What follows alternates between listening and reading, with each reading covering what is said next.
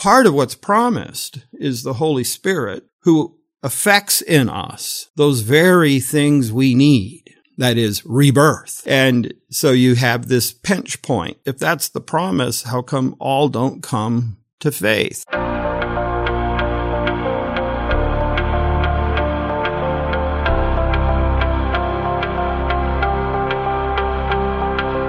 Welcome to Mid-America Reformed Seminary's Roundtable Podcast, a broadcast where the faculty of Mid-America discuss everything from Reformed theology, cultural issues, and all things seminary. This is episode 87, and I'm your host, Jared Luchibor. Thank you for tuning in. Well, here's a subject that should certainly be interesting: the conditionality of the covenant of grace.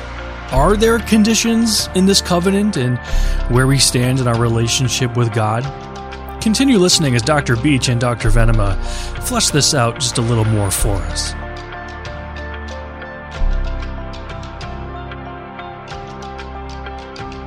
Hello, everyone. This is Mark Beach. I'm joined here with my colleague, Dr. Cornell Venema, and we want to talk about the covenant of grace and very specifically about the nature of conditionality in the covenant of grace.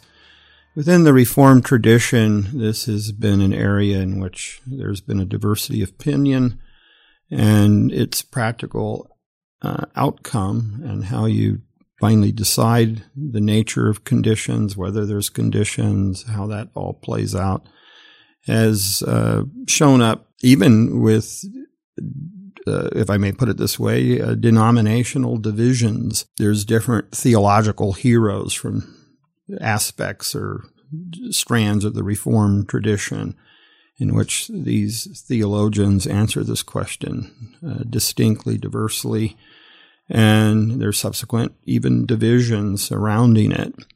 The question is, when you're baptized and God makes a promise to be God to you and your children after you, and if you would explore any of the Reformed confessional documents on what's being promised in baptism, the issue concerns the nature of that promise, the sign and seal character of that promise, the assurance we ought to derive from that promise, also the call to faith and repentance and walk of obedience that's assigned with being identified with God and assured of His blessing and salvation in Christ.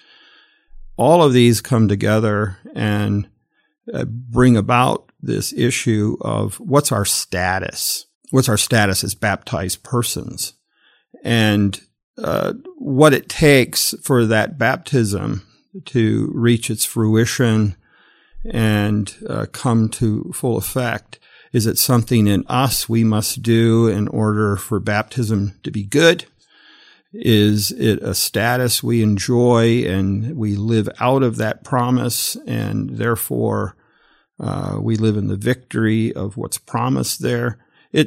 I'm deliberately raising a lot of questions because this issue of the covenant, the promise of the covenant, the conditions that go with the promise, is one that has perplexed various Reformed people, and it ends up even having repercussions in how they have assurance of faith or lack assurance of faith or presume on assurance of faith.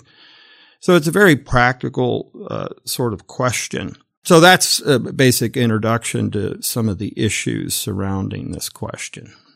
Another way of putting the question is if you affirm, as for example, classically the canons of Dort affirm, that God's purpose of election, God's electing in His grace and mercy of those whom He's pleased to save.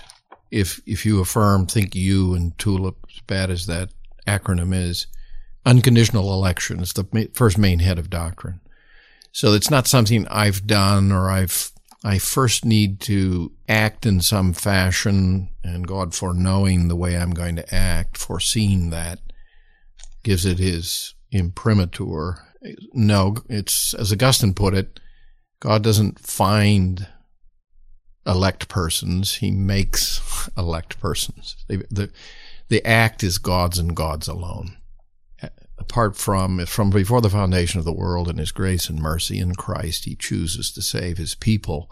So we speak of unconditional. No conditions need to be met by us in order to our being in the category of an elect person or persons, or a member of God's elect people. But we know that in the work of God's grace throughout the course of the history of redemption through the covenant that he makes first with Abraham and is administered diversely over time and fulfilled ultimately in Christ, that those whom he saves, those to whom he speaks his word of grace and confirms that word of grace sacramentally in the New Testament, the sacrament of baptism, and as well the Lord's Supper, there is a responsibility on the part of those with whom God covenants and who come under that covenant's administration. You can use the language of the privilege of that relationship that God establishes with us and with our children. There are also corresponding responsibilities. And this is where the debates that Mark mentioned that have gone on and continue to go on among Reformed churches about the permissibility of the use of the language of condition.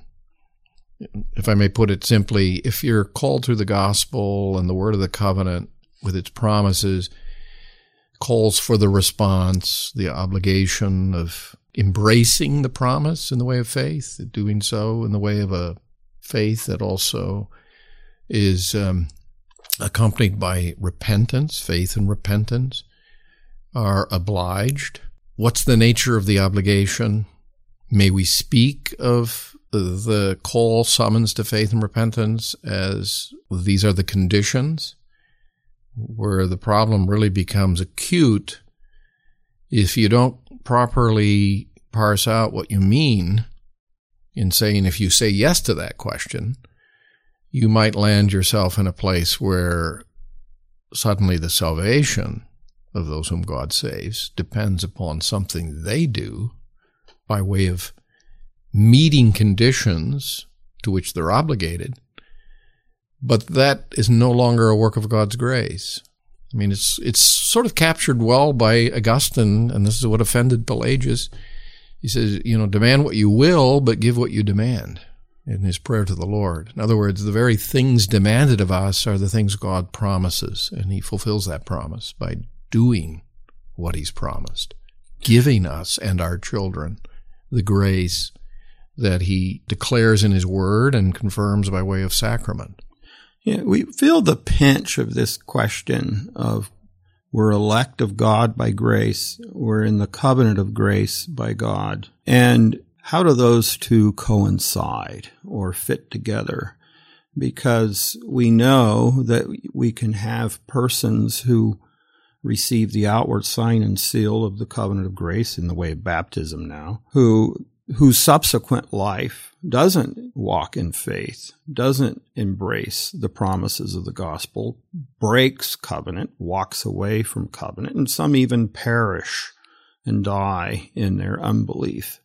So what was promised? And what happens within the Reformed tradition is some take the nature of the promise and they underplay what's promised. Because what's promised is, I'm your God, you're my people. I will be your God, you will be my people. What's promised is renewal in Christ. What's promised is cleansing in Christ by his blood. What's promised is, I'm owned by you, and you can call on me as the God who's faithful to you. I mean, salvation's promised, rebirth is promised, washing, forgiveness is promised. And yet not all come to faith or continue to walk in a faith they seem to once enjoy or exhibit. Oh, well, here's the solution. Let's just make the promise something small. Let's make the promise a proposal. Let's make the promise a covenantal free offer of the gospel. So God's not really promising anything. He's waiting for you to meet your obligation. And now the promise is good. Now the promise takes. Well, that starts sounding rather Arminian in its implications, even if that's not what's intended. But the solution is to doctor down the promise. The other solution is to say, well, God promises this robust promise is promised only to the elect. So in effect, what happens to a covenant child or an adult who gets baptized and receives the sign and seal of the promise as non-elect, nothing was promised. There's no conditions because nothing was promised. It's all grace. The other, well, very little was actually promised until you make it good. Or it's still another version of it. Everything is promised. If you're baptized, you're saved. Count yourself in Christ. It's all good to go. But now you need to continually meet conditions to keep the promise valid and good for you. So sort of an in by grace, kept in by works. Well, my reading of the Reformed tradition is none of those versions I've just talked about was the consensus view. They were quite aware that covenant and election, they coincide at many points, but not all together, because you can have undetected hypocrites within the church. They seem to be believers, but aren't. Some walked with you as believers for a time, were subsequently disciplined out of the church because of unbelief and a reckless life and a life of unbelief. Oh, are God's promises now invalid, never given? Well, the Reformed tradition, the coinage of the term came a bit later, but they argued for a dual aspect view of the covenant, that some indeed only participate in the covenant outwardly, in its outward ministrations, in the blessings of being part of the Christian church, hearing, preaching, Christian nurture, prayer, all of that, but fail to come under the saving essence, the very blessed saving effects of the covenant. And that's where this question then, what we mean by conditions. And as Dr. Venema was saying, well, finally, using that Augustine phrase, there are conditions. You need to believe on the Lord Jesus Christ to be saved. You need to walk with him. You need to persevere in faith. You can't just believe once.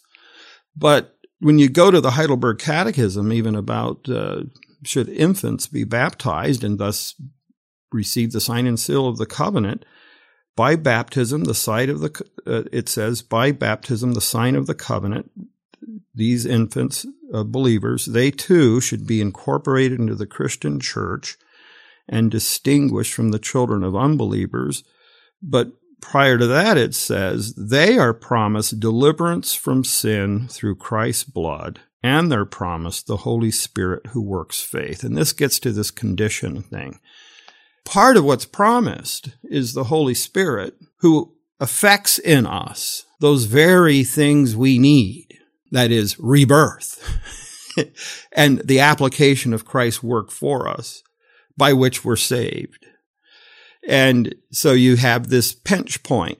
Well, if that's the promise, how come all don't come to faith? Because the promise is robust. It's not a mere proposal. It's a promise, though, that comes with conditions, but conditions that the Holy Spirit himself, by grace, needs to work in us. Maybe Dr. Venema can talk more about that. Well, you can get into some fairly fine distinctions, but that's what theology does. And it can be helpful, not always helpful. But even the terminology, conditional, conditionality, conditions, they're of various kinds. I could say to someone that unless you do this, the following will occur by way of consequence. No Reformed, even the most hyper-Calvinist, heavy accent on unconditional election and complete identification of all members with whom God covenants as those persons, they don't like the language of condition ever. Interestingly, they will say that faith and repentance, to which we're obliged in response to what God promises and gives, are necessary instruments. They're instrumental. A rose by any other name. Yeah. And what is a necessary instrument? It's another Latin phrase that's helpful here is conditio sine qua non.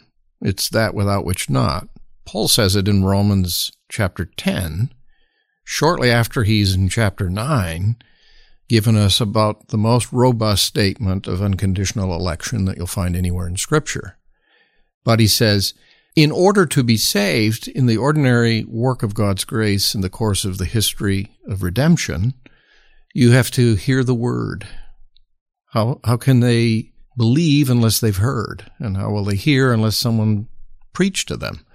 If you call upon the name of the Lord, it's the English rendering of the Greek, but it's a conditional, if you believe. Well, the children of the promise, those whom God saves and elects and purposes to save, they will be brought to faith, ordinarily in time through the gospel word and sacrament. But to use the expression conditio sine qua non, that which is necessary to their instrumentally, now that's the reason for the word instrument, it's not a cause in the strict sense. Some conditions are, in the strong sense of the term, if you do this, that will be the cause for the following consequence. Reformed theologians want to use condition with quotation marks, by which they mean to say that you're obliged. I've been using the language of the gospel calls you to do something. It welcomes you, invites you, it summons you to faith and repentance. And they are therefore necessary to, but they're not necessary in the sense of your doing it is done in your own strength and power. It isn't actually the doing that flows out of the promise God made. I think that's part of what Dr. Beach was wanting to say, that the promise is not a proposal. It's in the language of our forms as it relates to baptism, don't treat the one baptized as though, well, maybe, maybe not. I remember a gentleman in the church was always a little unhappy with the language of the form because it talks about all the elect, join the elect in life eternal. He thought that was way too positive and affirmative and maybe even presumptive. And I responded to him. I said, well, what do you want the form to say? That, well, more than likely, or at least there's a good possibility that everything that we see here in the sacrament, visibly representing and sealing the promise, it means nothing really, because there remains something to be done by the one baptized. Now, this gets the theological and how this issue is formulated is one thing, but in the actual practice of Reformed churches, I'm afraid that the view of baptism and of the promise that baptism signifies and seal is really reduced to proposal. And I'll illustrate my point. If you were to ask someone, what's the most important moment in a person's relationship with the Lord in time? Baptism, if it's in this particular case an infant baptism, or profession of faith. And don't misunderstand me, I'm not diminishing the importance of profession of faith, but I want to view that profession of a baptized child of the covenant as in consequence of, or an after effect, or a response that is born out of the reality of what was promised to them in their baptism. It's the expected response. It's the ordinary and proper normative response. It's not you can go either way. No, you've been incorporated. And it's the work of the Holy Spirit promised, right, having its effect in that covenant child. There's a statement of Gerhard Voss that has always stuck with me. Kind of captures the difficulty here, but he says God's grace is sovereign, aka unconditional, but it's not arbitrarily communicated. It's not just a hit and miss affair. It's a grace that comes to manifestation and is communicated through the gospel word and the sacraments that accompany the word.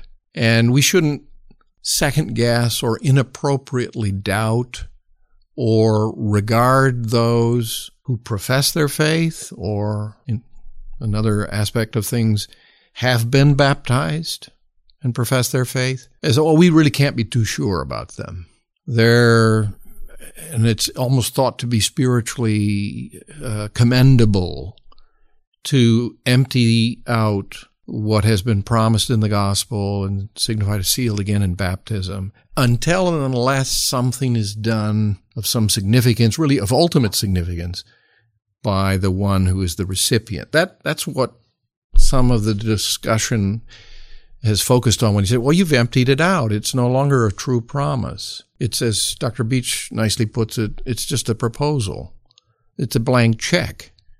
It doesn't do anything for you unless you add something to it and render it efficacious. And that's your action, not God's. That's a kind of reformed covenantalism that borders on Arminianism. But the answer to the worry about Arminianism at that point is not to go in the sort of hyper-Calvinist direction and recognize that part of the conundrum difficulty here is that in the Covenant of Grace's administration, as Dr. Beach said very well, we may not, in a lazy, presumptuous fashion, fail to draw a distinction between the covenant as to its efficacy and fruition in the elect, and that there are scattered among, and there may be within and under the administration of the covenant. All kinds of formulations are employed. Bavinck, I think, uses the language. They're in, but not of the covenant. They're under, but not.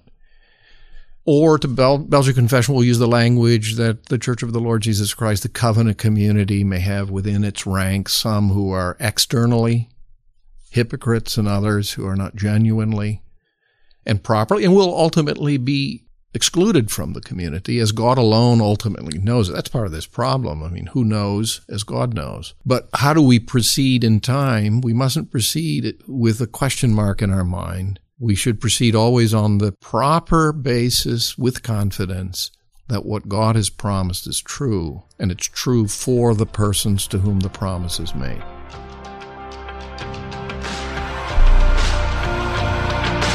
And let's continue to rest in those promises of our covenant God. Many thanks to Dr. Beach and Dr. Venema for their contributions in the variety of topics they've addressed over the past few weeks. I hope you, our listeners, have profited from them, as have I.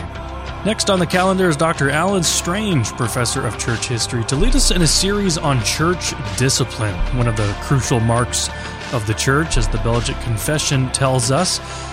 What is the basis of it, and how is it manifested in the lives of church members? Join Dr. Strange next time for that conversation. For more episodes, you can find us on our website at midamerica.edu/podcasts and wherever you listen to your favorite shows. Be sure to search for and subscribe to Mid-America Reformed Seminary's Roundtable.